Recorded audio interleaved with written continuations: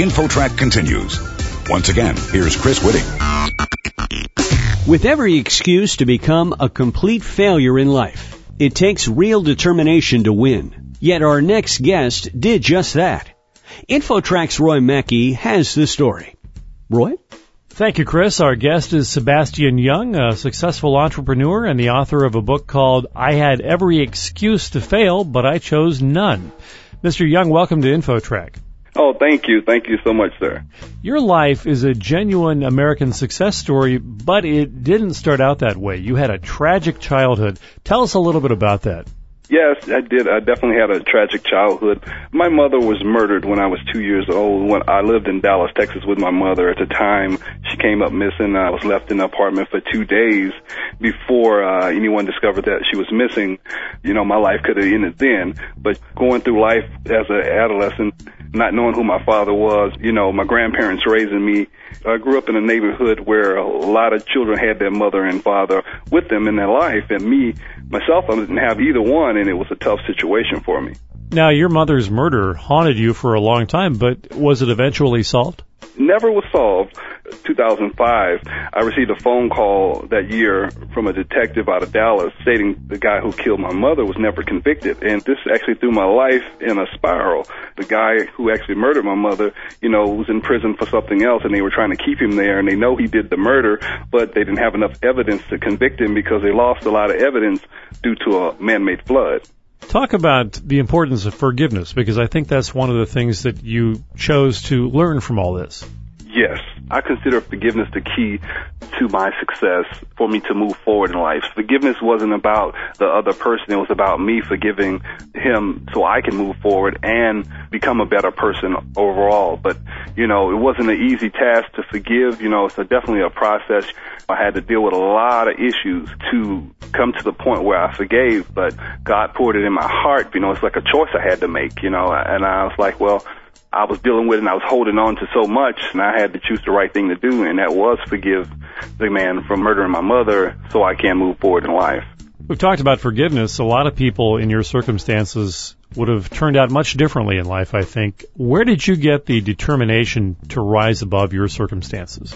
Well, I reflected back to a lot of conversations that my grandfather had with me. He instilled into me the unyielding way of life to move forward in spite of your situation. No matter what you're going through, there was nothing that can stop you from moving forward but yourself. And my grandfather used to always tell me to get myself out my own way.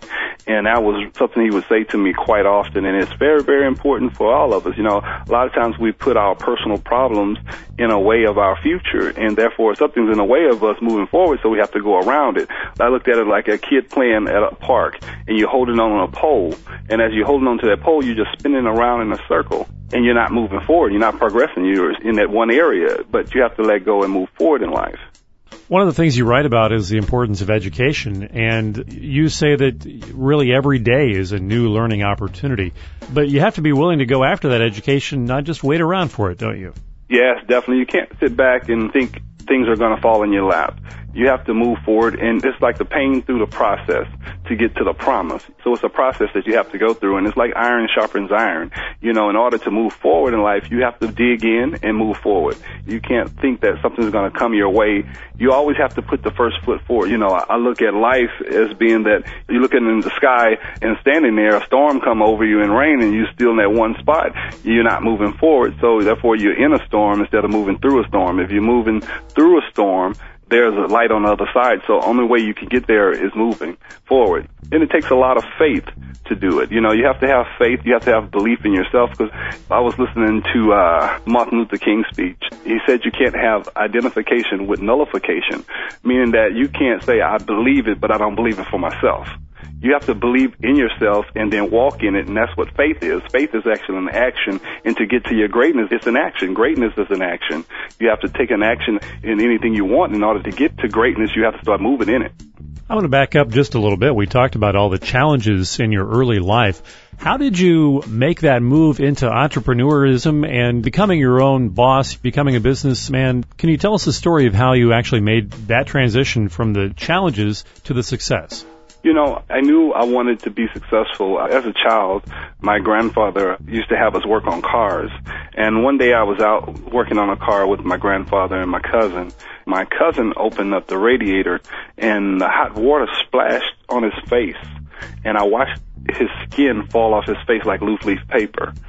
And they rushed him off to the hospital, and I vowed that from that day on that I would never work on another car, and I didn't want to be a blue-collar worker. I wanted to work in an office and use my mind.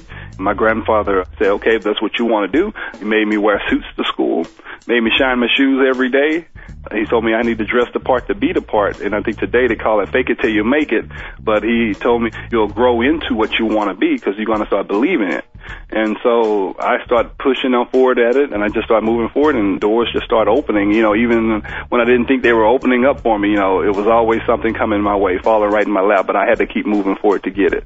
Talk to us for a moment about the importance of respect and why that is such an important component of success.